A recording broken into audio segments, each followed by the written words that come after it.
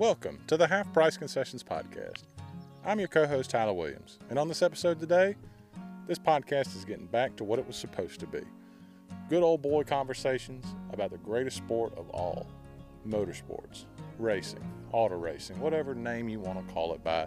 There is none better. Truth be told, these last couple of months, I tried to do the weekly update thing, trying to put out weekly content because it's hard to come up with guests. It's hard to find time in between, working a full-time job, being a husband, race announcing, to find people to talk to that are within a reasonable driving distance that doesn't sacrifice too much of my time with my family. Charlie Agnew, thankfully, came through with a message, was willing to share some stories, and I'm glad he was. We're putting away the weekly update stuff. We'll still post on the Facebook page about what classes are racing what, but we're done making those into episodes. It was a good 2-month try, and we gave it a shot, but it's not who we are. We're about local, grassroots people, fans, drivers, crew chiefs, announcers, whoever it is, promoters, just sitting down talking about racing. That's all this podcast is. It's all it ever should be. So, without further ado, on the other side of these breaks, we're going to get back to what we do best. And thank you to Charlie Agnew for sitting down for this episode of the Half Price Concessions Podcast as we just shoot the bull about everything from Ace Speedway racing to kart racing to dirt track racing to East Alabama Motor Speedway. All kinds of cool stuff. You'll definitely find something you probably like in this conversation. On the other side of this break, Charlie Agnew joins us on the Half Price Concessions Podcast. Planning on doing some digging in your yard? Your simple backyard project could quickly turn dangerous. Buried underground cables and lines are just inches below the surface, so don't forget to make one very important call to 811. Calling 811 is the first step in having your buried utilities marked so you know where it is safe to dig. 811 is free, it's fast, and it's the law. For digging projects big or small, make the call to 811.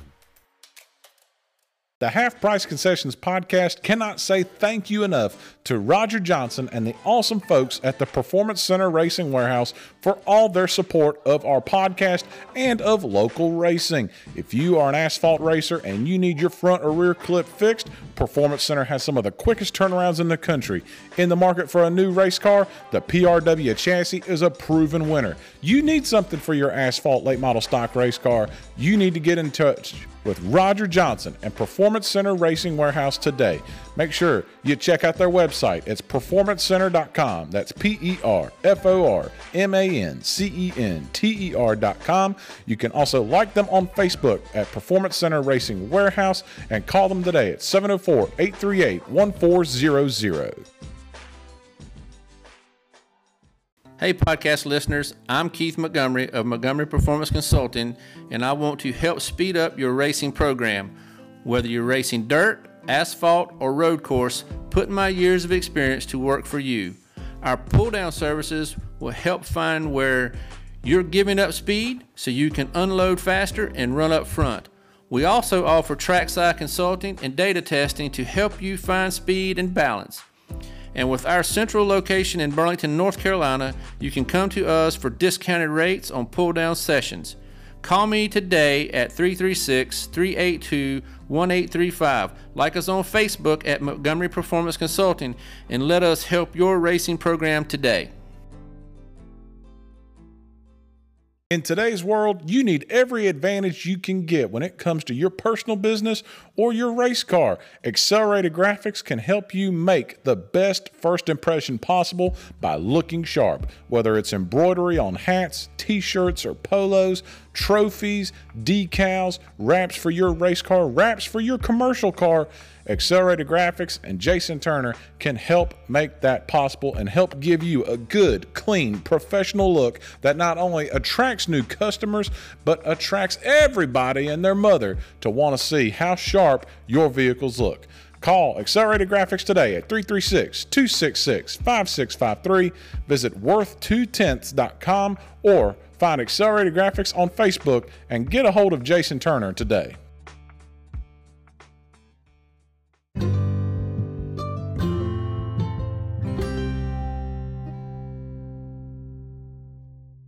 Here on the Half Price Concessions Podcast and just trading racing stories with anybody and everybody that has one, no matter how famous or not famous they are. And I don't think this guy wants to be famous. Mr. Charlie Agnew joins me, but I will say, Charlie, from our mutual friends, the Paynes, I have heard quite a few stories about some of your comings and goings. But first and foremost, man, it's just good to see you. I feel like we haven't been to a race together in a while. Our schedules must just not be lined up. Yeah, Tyler, it is good to see you, man. I know we've our schedules are kind of flipping and flopping, and then the whole COVID thing and slowed everything down for a while. But now I think we're back to somewhat normal, and we'll get together, man. We got to go somewhere soon and hang out.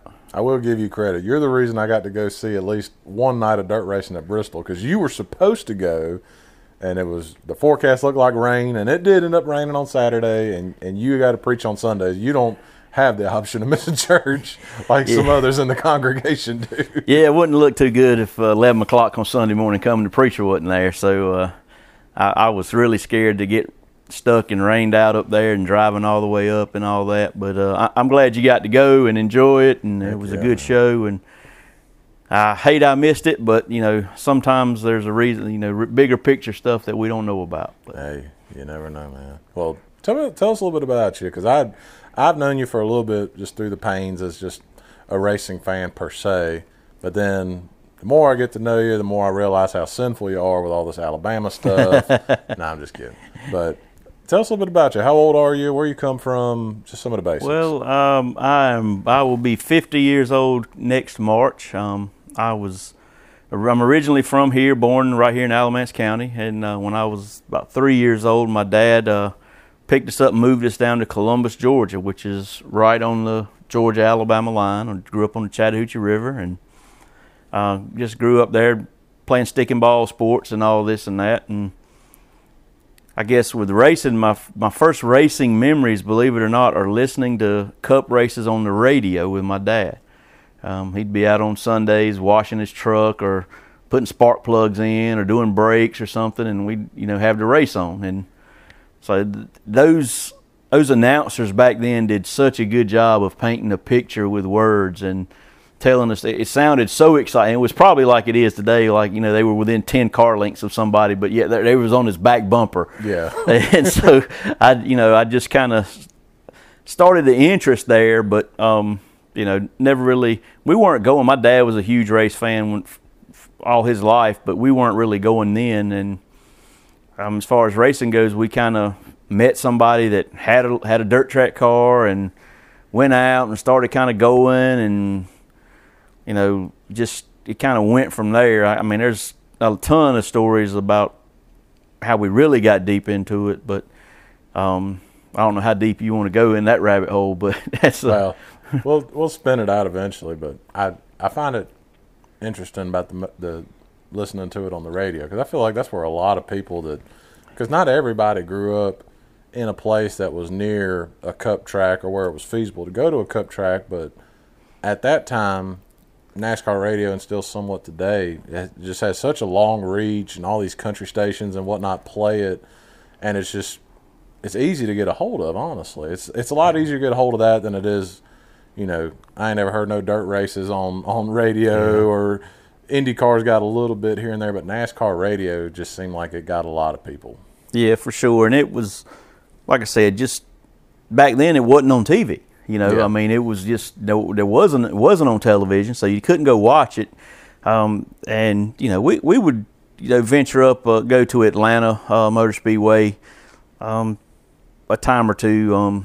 My dad would get some free tickets every once in a while from some salespeople at work, and we'd slide up there. And I was the first time I ever went to Atlanta, a crew member got killed there that day, and that was my first exposure to big time stock car racing. And wow. It didn't really traumatize me. I think I was really too small to really grasp what had happened, but we kind of had that exposure.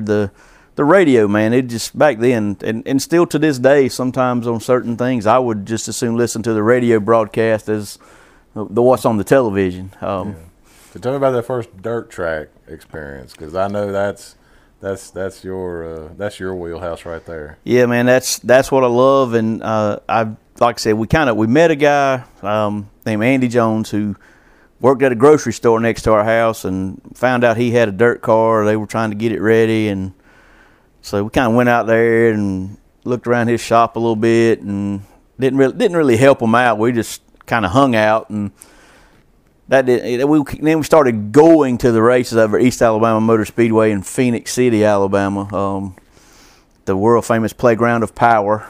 It's a really nice place, and we started going there every week, every Saturday. It became just what we did, and my parents were usually either the first people or second people there. We'd get there that early. We would get there before they were even taking money at the ticket window. They would come out and take our money later. Wow. My dad said he had to be there to show them, to make sure they watered the track correctly. So he was just that anxious to get there every Saturday, and so we were doing that, and really, you'll love this one. We got really deep into this deal when we were sitting there one Saturday, and some friends had come with us, and our friend's daughter finds this funny-looking cigarette on the ground, and she says, "Hey, look, what's this weird cigarette?"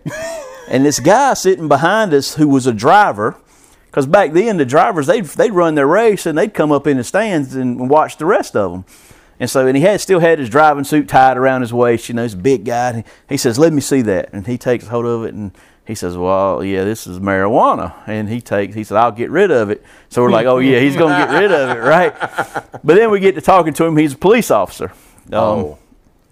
So, the guy's name was Al Baker. Him and my dad. Then I don't know, something happened that night, and I think the very next day we were at his house, and we started hanging around him and helping him with his dirt cars, and kind of, I mean, then it was every Saturday, a lot of Fridays, you know, driving over there during the week and working on them, and just, you know, that really, really got me excited about racing, and especially dirt racing, and that was what really got me going. And you know, I'd sit there and racing be happening, and I'd telling my dad this, that, and we'd go driving home, and my dad said, "If you would concentrate on your schoolwork half as much as you worry about this racing, you'd be okay." And I was like, "Well, that ain't gonna happen."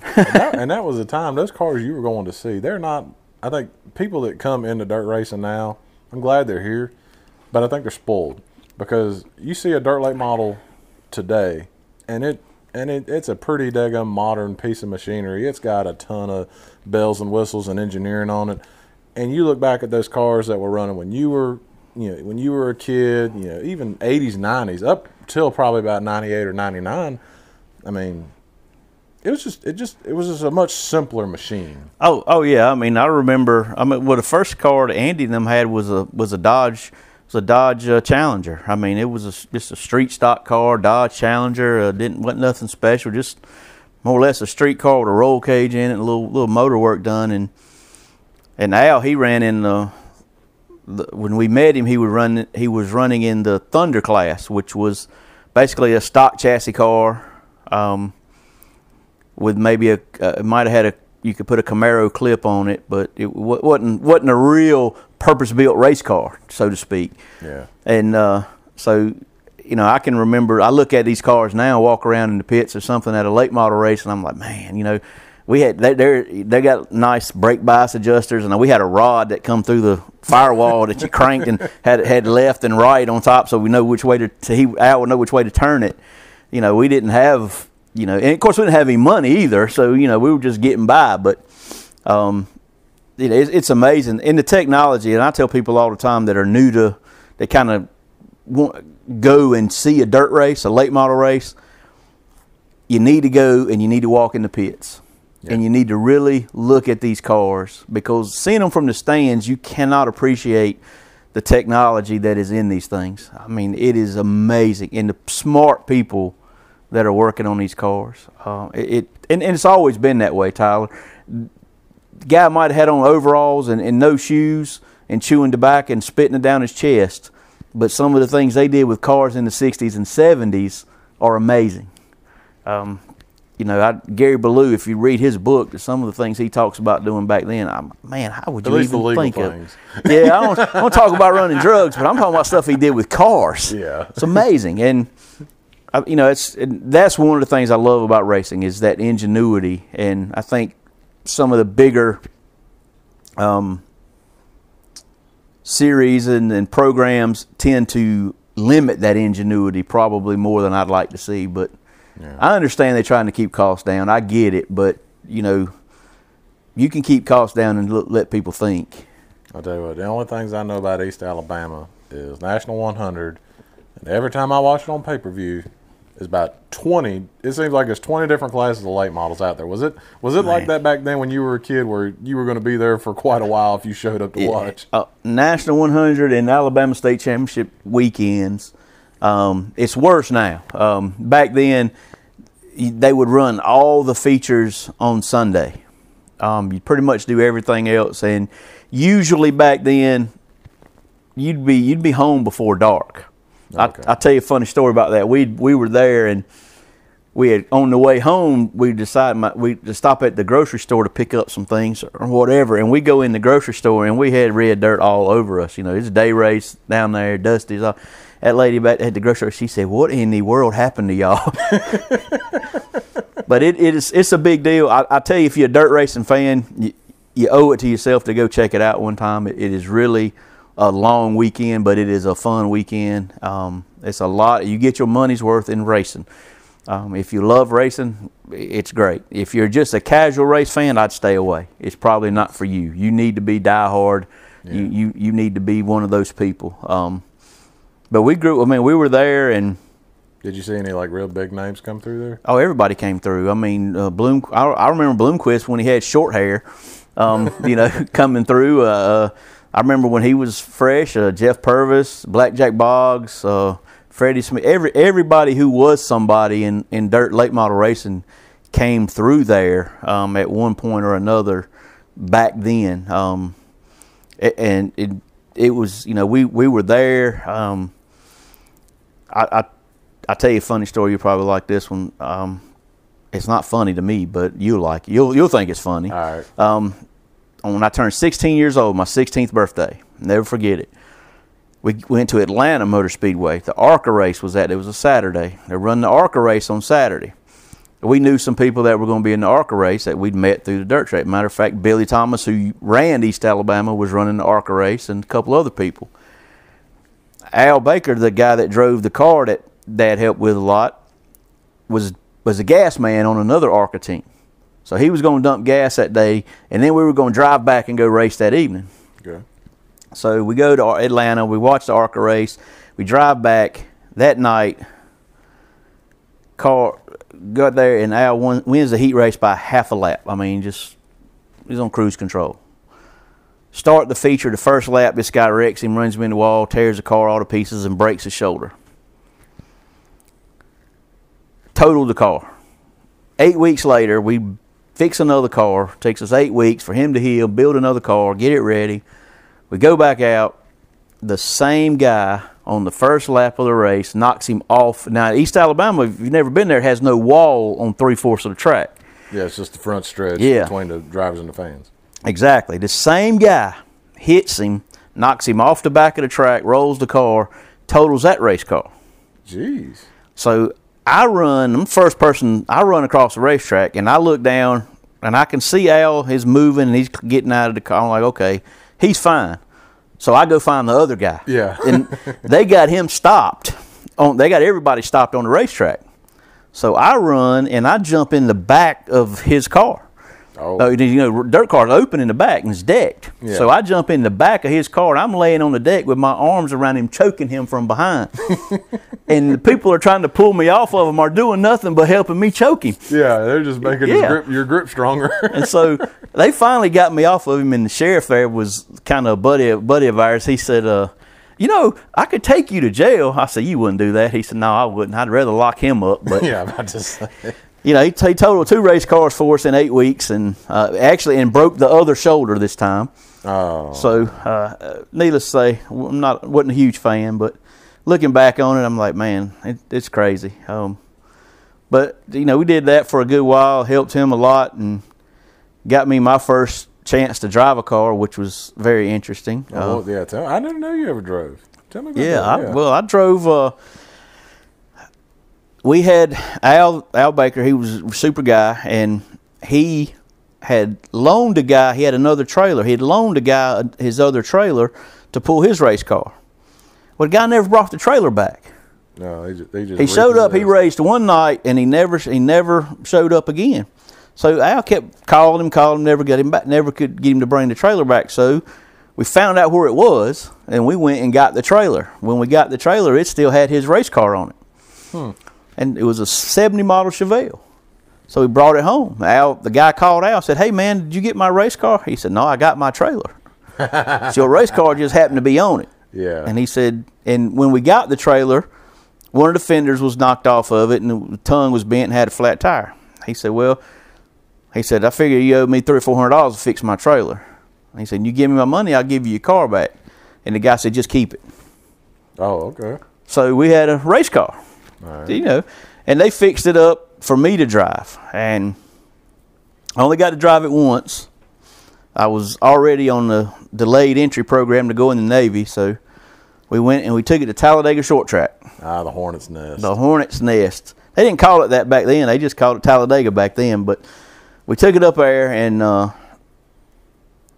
we had the motor in the car wasn't any good, so we put a motor in it that come out of a modified or something, so it was a little bit cheated up. But it's what we had. We wasn't trying. We really weren't trying to cheat. We just didn't have anything else. Okay. And it had gear drives in it, Pete Jackson gear drives, so you could hear them. So I couldn't crank the car up unless there were 2 or 3 other cars around me running. So, otherwise, it's going to be real obvious. Yeah, they're going to know we cheating. I still have a video somewhere, and I'm driving that car down through the pits, and you can hear, I'm like, holy cow. I'm so like a dang bulldozer. all the tech man was worried about was I had to take my mirror out of the car. That's all he cared about. Sounds like a modern day tech man today. So, long story short, I got to drive it one time, and wouldn't stay, run that thing at a 3-speed in it and running in third gear. Well, in the race, it let off the gas, it pop out of third gear. So I have to jam it back into third gear. Okay. So then I'm trying to drive with one hand and hold it in third gear with the other hand. I've never driven a race car before, and it was terrible. I was all over the place. I was trying not to get killed at the same time. So we had a caution or something, and I'm going to have a restart. So restart in second. So I said, well, I'm just going to leave it in second and see what happens. Yeah. And, it tacking up. Wow, I don't know how high, because I didn't look. But I come by, and then the next time I come by where my dad was standing, he was waving his arms and jumping up and down and telling me to come in. So I pulled in. He said, get out of that thing before you blow that motor up. And that was it. That was the end of my first attempt at being a race car driver. Which it was a lot of fun, but it was scary, and I wasn't very good at it. But it was, I appreciate the opportunity. Just wasn't. You realized pretty quick it just was not your thing. No, I tried again. I had an extreme car run over at Ace for a couple, 2 or 3 parts of seasons, and we did some dirt racing with them, and with Buddy Payne and David Bledsoe and some of them. We'd go up to Virginia and have some fun up there, Oak Level and different places. But I never have, I did some kart racing, but I just never have been able to really get the driving part of it, Tyler. I don't know, and I believe that not everybody can do it. I think there are certain people, you can get better at it, but I think there are certain people that just have something that's God-given that gives them some of those abilities. And obviously that he didn't give me that. I just, as much as I'd want to be one, I don't think I am one. I don't think I could be one. I agree with that. I've only driven an extreme car twice at Ace, and it did 2 things probably like it did for you. Number one, it gave me a greater respect, because I didn't really respect the speed watching until I got out there. And then number 2, it was a further reminder, you just stay in the stands. It's okay to just be a fan. Yeah, it's like I said, for me, I've kind of always wanted to do it, and I've had, some opportunities to piddle with it, and been fun, but I'm so competitive that if I can't really be good at something, then it'll be a problem for me, And I was fortunate enough in my life to have helped some people in do in some racing things and had some success on that end. So that's always, that was fun. And I do enjoy working on them, and I do enjoy, figuring out what makes them go and what makes them turn left and what gets them straight coming off the corner. And, that's fun to me. Trying to find the little nuances and the little gray areas in the rule book and things like that are always fun and challenging. But I think I'm a much better crew member than I am a driver. Yeah, that's fair.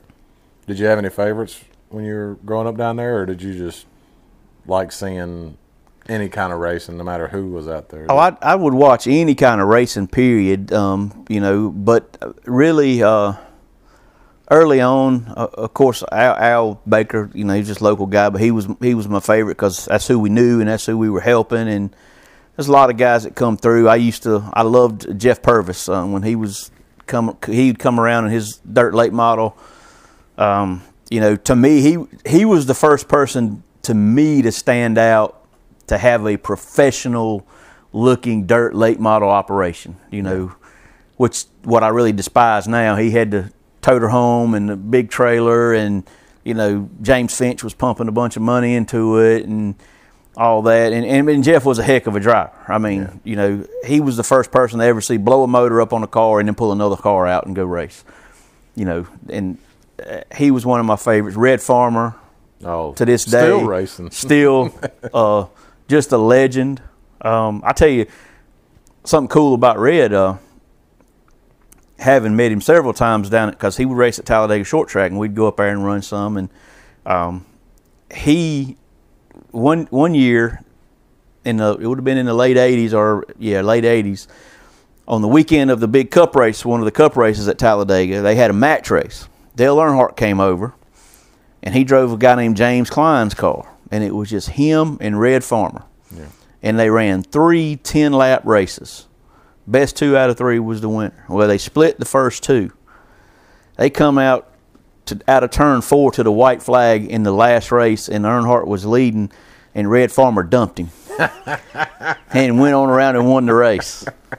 And I mean, that was, to me, that was poetic justice, I guess. And for all the people that Earnhardt dumps on Sunday. Yeah, I mean, he, and old Red was just laughing his tail off. He just a guy that just, for me, he's never been super successful, on the largest stages, but he's done exactly what he wanted to do all his life. And to me, that's amazing. He reminds me of an older version of Kenny Schrader.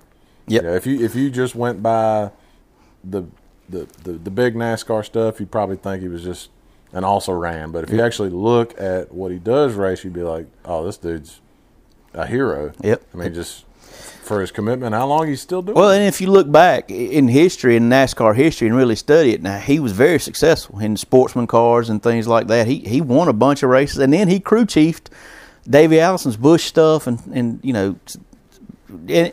super guy. I mean, just having met him, and just one of my heroes, really, and in life. And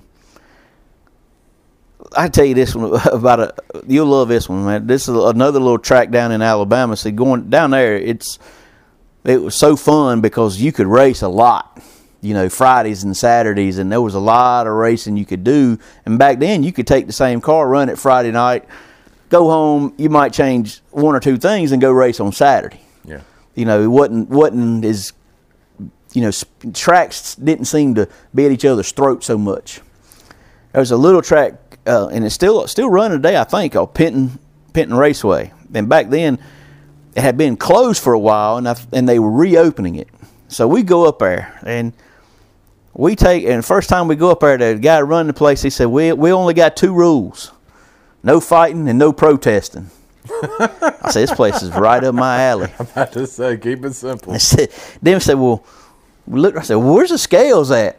He said, well, if there's any question about weight, we'll drive down to the lumber yard down the road and weigh you. So that the next time we went up there, we brought a modified up there with a late model motor in it. And, of course. And won the heat race, about lapped the field in the heat race. And then Guy come over after the heat race. He said, "What in the world kind of motor y'all got in this thing?" We said, "Oh, it's just old backyard 350. That's all. We just stowed it together."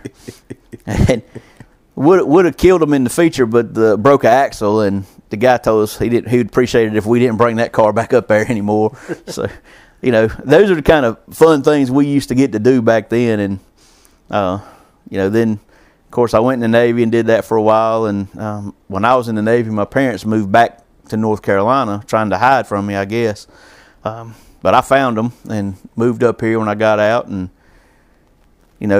kind of did some little kart racing and stuff like that started out at that old Red Rock racetrack out off 119. And I've heard stories about Red Rock. Man, that place was fun, man. I tell you, that was a fun little racetrack. Had a lot of fun. It was fun then because you could show up at about 5 o'clock on Saturday evening, and about 11 o'clock you were headed home. Now you go to the go-kart track, you got to get there about 5 o'clock in the morning, and about 5 o'clock the next morning you get to go home. And I'm too old for that. But and the carts got more. They're funky looking now. I see those pictures of those ones that y'all used to run, and it was the open wheels, and you could run up on people. All you had was a number tag on the back or whatever. Now they look like a race car. They got the whole body in the front thing. It's just a different time. Yeah, that's how I started. Just had number plates, and your feet were kind of exposed, and everything was exposed. And then I mean, when I was still doing it, that transition was taking place, and it's like every type of racing though. It cycles through this thing to where they try to do something to make it more affordable and attract people, and they do for a little bit, but then the racers mess it up.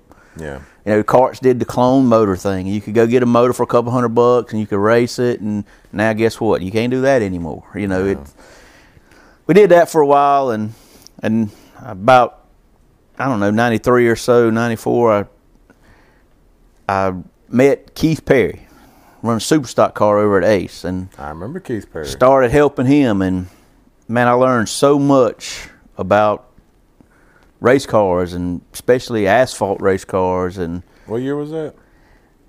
Probably around 93 or 94 when I met him. So at that, I'm going to put this in perspective for you. So at about that time, you were in third grade. No, 93 I was 5. But what I'm getting at is, so you're over there helping Keith Perry on a super stock.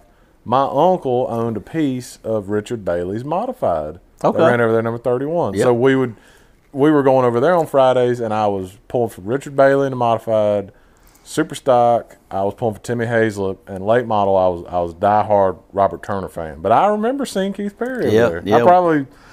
I probably didn't see you because y'all probably pitted on the backstretch. I probably would have never actually seen you in the pits. Yeah, we would normally have to pit wherever we could find a spot because we were always struggling to get there on Friday. Because practice was at 6 o'clock, so practice was at 6, and we all worked regular jobs. Keith and his dad AM. Or when I first met him, Keith was in college. Yeah, he was still going to school, and AM, his dad, he run a grading company, and so we were always. I tell you, in '95, I think it was, we won 5 out of the last 7 over there in that class. And one of the ones we won, we got there so late, the super stocks were on the backstretch lined up. Oh, man. And we unloaded on the hill going in the back gate. Yeah. Was it Jerry, the guy you used to work at the back gate? Yeah, Jerry, yeah. I can't remember his last name now, saved my life. Yeah. Anyway, Mr. Jerry, super guy, passed away now, but good guy. He opened the gate. We unloaded the car off the trailer on that hill. Keith drove right onto the racetrack, started in the back, and won the race, and then crossed the scales, did his interview, and drove right back off and right back on the trailer. And that was one of the most fun nights I ever had at Ace Speedway. That's wild, man. Because then we were like, do we even have to buy a pit pass? Yeah, I was about to say, like, we just got it here for cheap. We need to do this more often. But we had a lot of fun, and I learned a lot, because we didn't have much money. Keith didn't have a lot of money, and we would just make the best of everything we had, and a lot of things that other people would throw away, we would use. Yeah. And that was we'd take it and use it, and then we'd outrun some of them with the stuff they were throwing away, and I took a lot of satisfaction out of that. And that was also you had 20-something late models at Ace. You had your Barry Begley's, your Richard Landreths. You had the Kings and the Modifieds. Yep. You had, I mean, I remember as a kid, the pits seemed like they were always slammed to days, and almost everybody was on an open trailer. There weren't a lot of closed trailers at that time. It was full field and really good racing. I mean, Ace has always been a track it's hard to pass. Yeah, you know, it's a tough racetrack. But it was back then. You know, man, Jay Fogan was still coming around some. Todd Massey was running. Donnie Apple.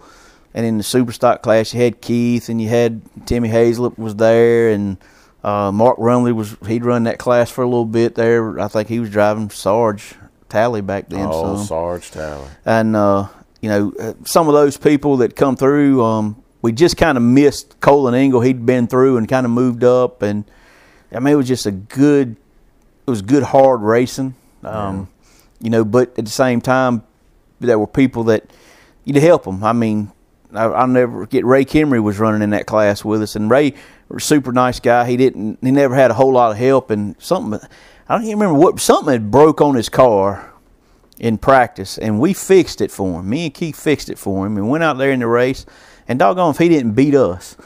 I think he won, we finished second, and I was like, man, I ain't gonna fix nothing for him no more. You know, but you know, that was fun, and we had a real good year in 95, and in 96, I think it was 90. I don't know. I'm so old, man, my years get mixed up. But 90, I know 90, I think the next year, first 4 weeks, we just tore the car all to pieces 4 weeks in a row. Oh, geez. And my wife was pregnant, Keith's wife was pregnant, and we just threw our hands up, man. We were done, and I think we were out of money, and we were out of patience, and it was time to take a break. And so Keith stepped back for a little bit, and I stayed away for a little while. And I mean, everybody that's been involved in racing or is involved in racing knows what it's like. It is like, I've never used drugs, so I can't say that for sure, but I feel like it's just like an addiction. Yeah. And I missed it so bad. So I said, man, I got to go to the racetrack. And when somehow, some way, I don't even remember how, I started helping Larry Cook. You remember Larry? I do, the old C6. Larry lived in a trailer park over here in Graham and Burlington area, and his race car sat on his trailer right outside, his car trailer right outside his trailer. Yeah. And poor fella, he didn't have a whole lot, didn't have a whole lot of help. And I said, you know what? I'm going to help this fella out. So give me something to do. I can be at the racetrack, and he needs it, and, we'll do what we can. Yeah. And, I think one of my things I'm most proud of, that as far as racing stuff, is that year Larry won 3 races. Wow. And I'd never seen him win before. I think he'd won way back in like the 80s or 70s or something. Back when it was a dirt track. But I'd never seen him win. And he won 3 races that year, and liked to won the championship. Yeah. We come down to the deal, him, Jerry Scott, and Brian King. I think it was really, Brian had not been running the whole year. Yeah. Brian kind of showed up here and there when he wanted to. I don't know if he was doing some of the tour stuff back then or what, but it was between him and Jerry. And actually, I think had a little bit of a lead on Jerry with a couple races to go. And I'll never forget, Larry was leading the race, and Jerry and Brian were coming. And I was on the radio. I was like, hey, they coming. Let them go. Yeah. And about the time I said, they coming, they got there. Jerry got him. And honestly, he did it on purpose. It just, Jerry was running from Brian, and, it happened. Yeah. But tore the car up and finished last that night, and we had one more race and couldn't make it up. But but still, it was for Larry. That was a year. I hadn't forgot it. I don't think I hadn't seen him in a long time, but that was fun. It was fun to see something. And it was so fun because I called in every favor to everybody I knew at A Speedway to borrow parts and pieces and clutches and everything. J-ball, everything. Because he didn't have any money, and I certainly didn't have any. So we were just, hey man, you got something laying around or something? I tell you, and that community of racers though, I mean, that's something that people that aren't in it don't understand. Yeah. I had people that say, yeah, we're not going to race. We're not going to race for a couple of weeks. Come take the one off my car and go run it. That's probably the thing. I think I was talking to somebody about racing, and that was the hardest thing to explain. Was these two people of the big group? There's two people out on the track racing, and if one of them gets in a wreck, unless there's bad blood, they come down pit road. You'll probably have both sets of guys jump on the car trying to get him back out there. And then they go out there and they might bump into each other. They might knock each other the heck out. They might get in a fight later. And it's like, I think a normal, sane person looks at that and goes, like, what are you people doing? This is nothing. It's like, you don't understand unless you've been out there what it takes to stay out there. Yeah, and that's the thing that, like I said, I grew up playing stick and ball sports, and they're tough. They're hard. They take a lot of dedication. They take a lot of work. But I don't think there's anything that I've ever been involved with that takes the time, the money, the work, the dedication that it takes to race. And race at a competitive level, on any level. I don't care if it's an extreme car or a super late model or whatever, a mini stock. It is tough. And the people that are good and the people that win are the people that spend the time to do it. Yeah. You know how it is. You've been around it. As soon as somebody becomes a little bit successful, well, they're cheating. Oh, they're cheating. They're cheating. They're cheating. And they protest them. Yeah, well, you look at the success Brian King had in a modified at 8 Speedway. But what people don't want to acknowledge is that every Wednesday, when the time they open that track to the time they close it, he would be there and he would practice and he would work. Yep. And he would be if you went to look for him during the week, he'd be in his shop working on his car. He wasn't sitting on the trailer. He was working on it. I still remember Brian being the only person, when I worked at Ace, he was the only person I ever seen bring a laser over there. Yep. Because he didn't want you might get a decent reading off the stopwatch. He wanted it precise. Yep. And he just, he had that dedication. And in racing, I think that's just the way it is. But you can race for fun and not be that dedicated and have a great time. Yeah. It took me a long time to wrap my brain around why does somebody show up over here week after week after week and finish 8th? It took me forever to really wrap my brain around why would you do that? Because it would torture me. Yeah. Because I'm so competitive, it would drive me insane.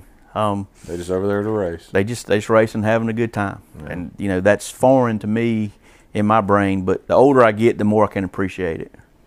As a dirt fan, I'd like to get your perspective on this. So you come from Alabama, and you got, like you said, East Alabama. That's still, every dirt fan knows about East Alabama and all that stuff. Then, like you said, when you get out of the Navy, you're back in North Carolina where you came from, but now you're actually old enough where you said you left when you were a kid.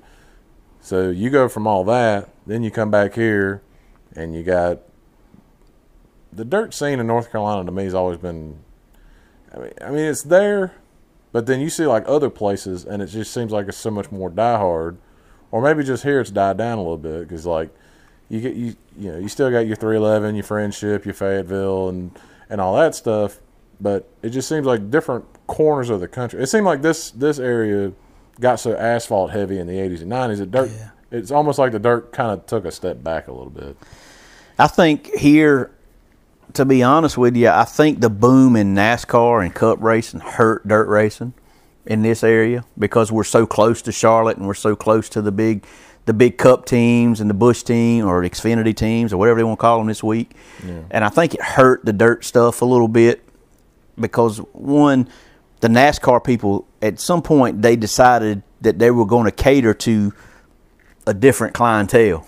Oh, yeah. Bubba that worked at the junkyard wasn't the guy that they wanted to be at the race much anymore. I'll never forget going to Charlotte to the Speedway Club, and the man said I had to have a collared shirt on. I said, I ain't wearing a collared shirt to a racetrack for nothing, but, heck with you. I'll stay out here with all these guys. And, you know, and I think NASCAR shot themselves in the foot with it too, because you know their ADHD kicked in and they saw, you know, that squirrel went away, and you know what, us blue collar guys that built the sport, like my dad, you know, and probably your uncles and all those people, they loved racing the way it was. Yeah. And you know, the dirt scene here, there's probably a lot of problems. You know, track management has been a big issue at certain places around here. Yeah. 311. Yeah, I'm not gonna call out any names, but you know, the quality of racing, the track prep is for whatever reason seems to be a struggle around here, getting where you can race side by side, and you know, but I think there are pockets in North Carolina that there's some good dirt racing at times, but it's a struggle. And for us, we're kind of in this no man's land right here. Yeah, in the Piedmont, it's like it's all asphalt tracks. Yeah, and you know, people say, well, I don't want to get dirty, and I don't, you know, man, I tell you,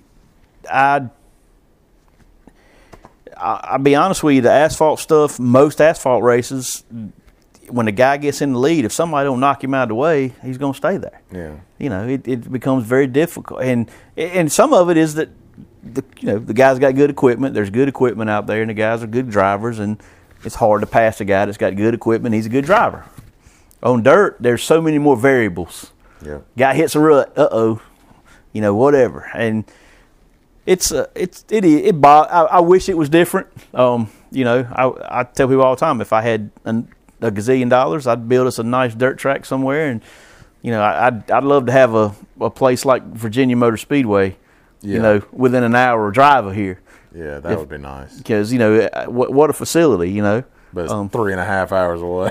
The place in Mansfield where we went to when they did the Dirt Million and went up there. Man, what a facility, you know, what a place.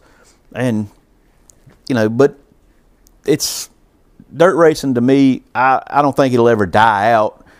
In certain areas of the country, it's king. Oh, yeah, Illinois, where the Hell Tour runs, and I mean, Ohio and all those places. Even down, I think now down in Georgia and Alabama, there are very few asphalt tracks now that are running. It's mostly gone back to dirt. And I hope that it'll come that way here. I think we need some leadership change at some places. Some ownership change would probably help. I haven't been to Fayetteville this year. I know they had some changes at the top there and did some rework on the track. So now you've been. I don't know if it made the racing any better, but it's a lot different. I know that I think it's a little more conducive, but it's still. It had a little bit of a problem of being one groove, but I think it's gotten a little bit better. I think that eastern part of North Carolina fascinates me, because where the Piedmont and western North Carolina and so much of this area and dirt racing went hardcore on the crate stuff, 604s, and now they're going down to 602s. Eastern North Carolina, you still get steelheads. Yeah, I remember going to Madison, going to 311, and steelheads was the premier class. Yep. And you'd see those guys try to run with the Carolina Clash when they'd come to town. Back when the Carolina Clash would pull 36 cars for a 4,000 to win race, and you know all that steelhead stuff just went away. It's still alive in Eastern North Carolina. Daniel Tucker will still pull from Greensboro down to Eastern North Carolina on his steelhead. Yeah, I mean, and I think that's some of what we miss is, you know, that class that's fast and it's kind of open, and there's a lot of creativity, but it's, you know, don't cost you $80,000 for a motor. Yeah. You know, you know, your average guy can swing it with a decent sponsor here and there and can go race that class. And I tell you too, I've noticed that having spent a little bit more time down toward the eastern part of the state lately, I'm like, man, there's a lot more dirt cars down here than I realized. Oh yeah. And I'm like, hey, that I-95 corridor's got some kicking down there pretty good. Yeah, that's amazing. I've been doing a little RC car racing and go down to Wilson and I don't know if you say Lucama. I'll say Kinley. Yeah, there you go. But yeah, there's a lot of those guys that do it down there that also have big cars, and you know, so that's fun, man. Go around and play and stuff. Yep. So, ever since I've known you, you've gotten to go do some pretty cool stuff. I know the Dirt Million, you got a real funny. Probably wasn't funny at the time, but it's kind of funny for me to hear its story. But going around all these different places. Give me some fun stories as a fan. Because I'll give you one just to kick off. I'll tell you what I mean. So the first time I ever went to With Raceway, now I went with Buddy Payne and Pops, and I don't think you were in the back seat. I think we had Stacker 2 was in the back seat. Oh boy. Ken, and we went up in the Geo. Not something with an actual motor in it. We went up there in a bicycle on 4 wheels. Yes. And we're going up the up the hill on the interstate, and Buddy had his foot to the floor, and that thing, I think we got all the way down to about 40 miles an hour because it just was not going to pedal. Trying to get to the track, got all the way up there, and it rained to race at it with. But you got 42 miles to the gallon, though, didn't you? And we got to see Austin Dillon hot lap. Yeah. That was about all we got to see.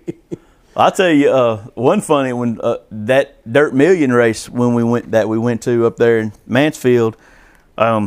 Buddy, your friend, our friend, Buddy Payne, he's always a travel agent when we do these trips or whatever. So he gets us an Airbnb in a daggum haunted house. I have not heard this story. I mean, we're in there. All of us are sleeping. And of course, Pops, he gets the big bed on the first floor because he's old and can't walk up the stairs. Yep. But, we're upstairs sleeping, and blam! The shower curtain just falls down in the bathroom. And then we're in this town, and there's not a lot of places to find food, not a lot of restaurants. We're across the street from a hospital. So me and my dad, we walk across the street and go to the hospital cafeteria to get some food. He's probably sitting there wondering what the heck's wrong with you. Who would eat in this thing that's not admitted? But I mean, I tell you, funny stories about racing.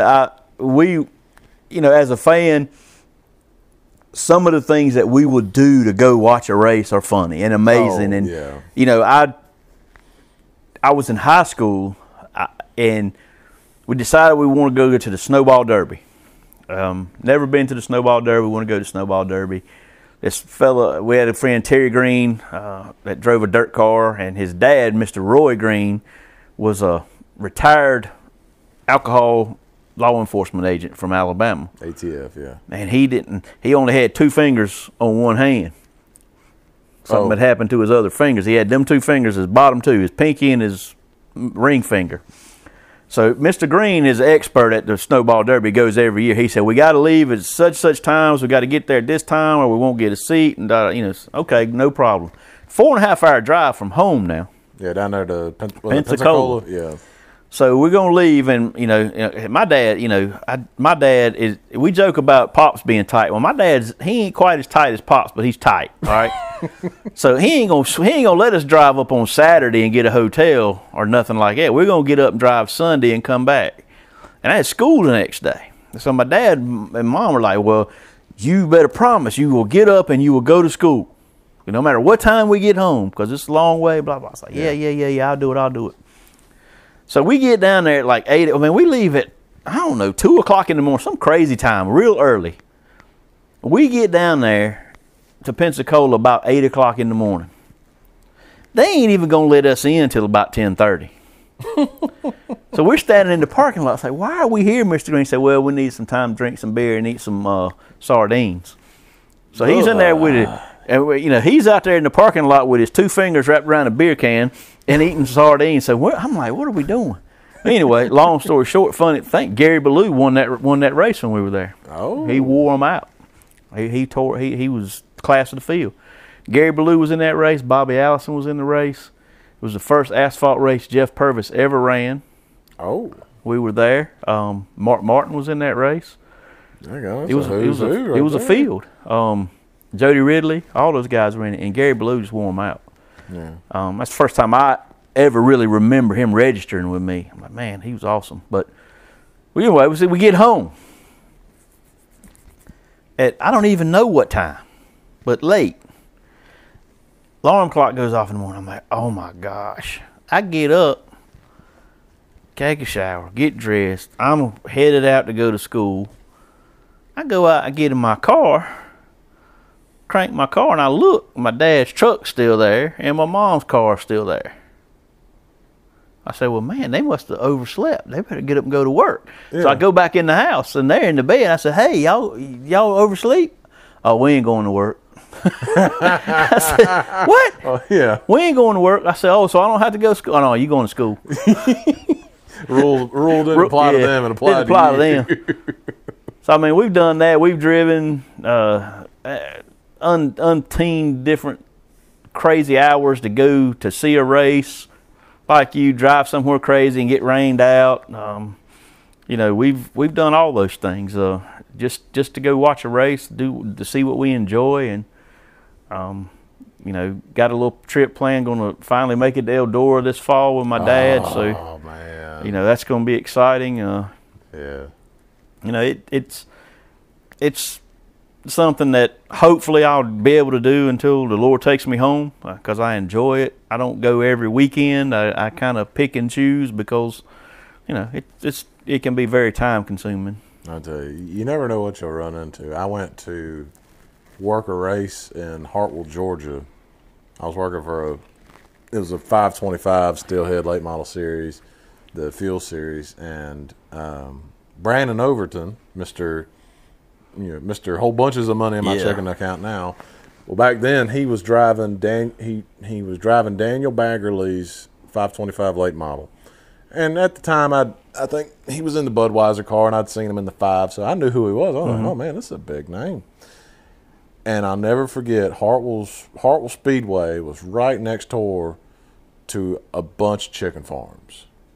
I mean, we're down in Georgia, and it's June. So it's hot, and it is stinking. I mean, it's just from the back. And you didn't get used to it. It just, you just tolerated it. But there wasn't no getting used to it. And I remember we didn't have a single pass for the lead. Brett Ham had the lead. We tried to have a restart, Delaware double file. And at Hartwell, they did this thing where the top of turns 1 and 2, before it got to the wall, they leveled off the banking. So Overton went in there on a restart, and right rear climbed up too high, and the car kind of went up and down a little bit, and it caused like a 4 or 5 car crash behind.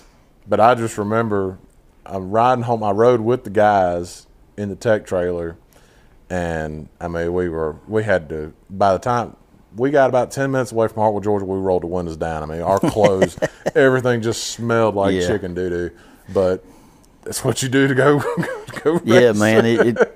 So many things we've done, and I look back at, man, we were crazy. You know, when my daughter was 5 or 6 years old, racing karts. I mean, we go over to Orange County kart track, which is right next to Orange County Speedway. They don't race there a lot. I don't know if they race there at all anymore, but even back then they were sporadic. It was sporadic. Every once in a while they'd have a big race, and that was about it. Well, she'd been racing on dirt at Coal Ridge, Liberty, and Leesburg, and all, doing really good. And so we took her up there. First time she'd ever been on asphalt. You know, we're just going to do it, just whatever, just to do it. So we raced there, and she ends up finishing about second or third there, and get done. We get everything put in the trailer. We're loaded up. We got ready to go home about 2 o'clock. She said, what time is it? I said, it's about 2 o'clock. She said, hey, we got time to make it to Coal Ridge if you want to go. So I looked at my dad. He said, yeah, whatever. So we jumped in the truck, and we leave Orange County and Rougemont, head to Coal Ridge. Get to Coal Ridge, they're pulling her class, getting ready to pull them in the grid. I was like, oh, boy. So snatched the thing out of the trailer. I didn't even have time to do anything but let some air out the tires. No adjustments, no nothing. I mean, she got the tires. We were just running on asphalt. Yeah. Started in the back and won the race. Wow. But, I mean, why would you do that? I mean, why in the world would anybody in their right mind decide I'm just going to take off 50 miles that way to go run another race after I just ran one? Yeah. And to go watch them, I mean, we have driven, we'd leave on Friday afternoon, go to Penton, and then Saturday go to Talladega or East Alabama. I mean, been all over Sonoa. You know, we used to go up there, and, you know, I mean, it's just Dixie Speedway and Woodstock is, you know, a real night. I mean, that's a real good racetrack. If when they got some good cars there, it's a fun place to be. But I heard your daughter was a Evel Knievel behind the wheel. Papa Payne has told me stories about her going about 95 down the interstate. Well, that was and not batting an eye. she went with us to the National 100 one year. Me and her and Bud and Pops went, and I don't think my dad was with us that time. I think Taylor. I don't remember. I think just me and her and Dad. I mean, me and her and Buddy and Randy went, and we're coming home. We're all old, so we're tired. She says, "Well, I'll drive." I'm like, whatever. Yeah. It's a good day to die. It's like we're driving, and we're hauling, and I'm over there asleep. I don't care. Look, if I'm gonna crash, I don't want to be awake. Yeah. Just let it happen. And she drives us, gets us home, man. I'm all for it. That was a fun trip, man. That one, first time. I think it's the first time Pops ever bought me anything to eat. On that trip. You should have took that and encased it so you could have it hang on the wall. See, we took him to get a scramble dog. What is a scramble dog? That is a unique dish to Columbus, Georgia. The only place that they make them. And we went to a place down there that they make. It's basically they take a hot dog and in the bun, the weenie in the bun, and they chop it up and put it in like a tray. And then they would just smother it with chili. Not just put chili, like we put chili inside the bun in North Carolina. Yeah, we keep it nice and They smother it in chili. And then you get mustard, you get onion. They put pickles on. And then oyster crackers. And you eat it with a fork. I don't think Pops was a big fan of the chili dog. I think that and his IBS didn't get along too well. I'm about to say. But we had fun. Well, I think that time we were staying at a motel. A little prostitution activity was going on at it or whatever. But hourly rates at the motel. Well, we had a good time. That was one of them. It's East Alabama. It's a National 100. Man, you're gonna be there all day. Oh, jeez. Who's the best you've ever seen? You think? Best race car driver I've ever seen. Yeah, just purely on talent. Where you just looked at that guy, whoever it was just like, man, that guy's good. I don't know who can touch him. I know it might be hard to just pin one. It's hard to go cross disciplines because I have so much respect for a lot of those guys. But I'll tell you, somebody to me that has, able to kind of get in about anything and be fast is Tony Stewart. Kyle Larson's getting that way now, man. I mean, he just whatever he gets in, he's fast. They're great drivers. It's like I said, it's so hard to compare disciplines because when coming up here and catching Barry Begley's stuff that he did with a asphalt late model car. I mean, amazing. I mean, just he could do anything he wanted to do with the car.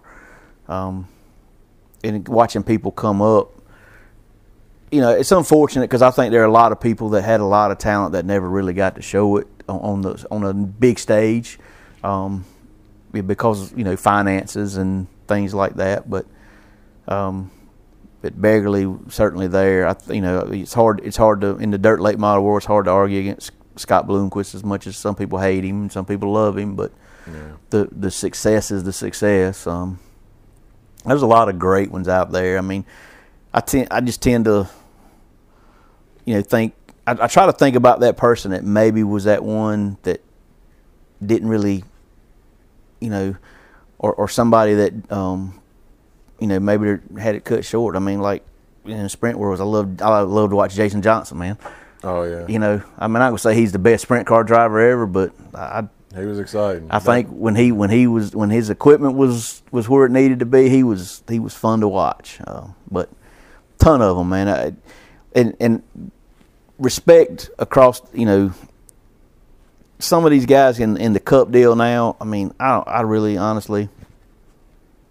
You don't identify with them the way we used to. Well, I mean, to me, I think driving that car now is more like playing a video game than driving a race car.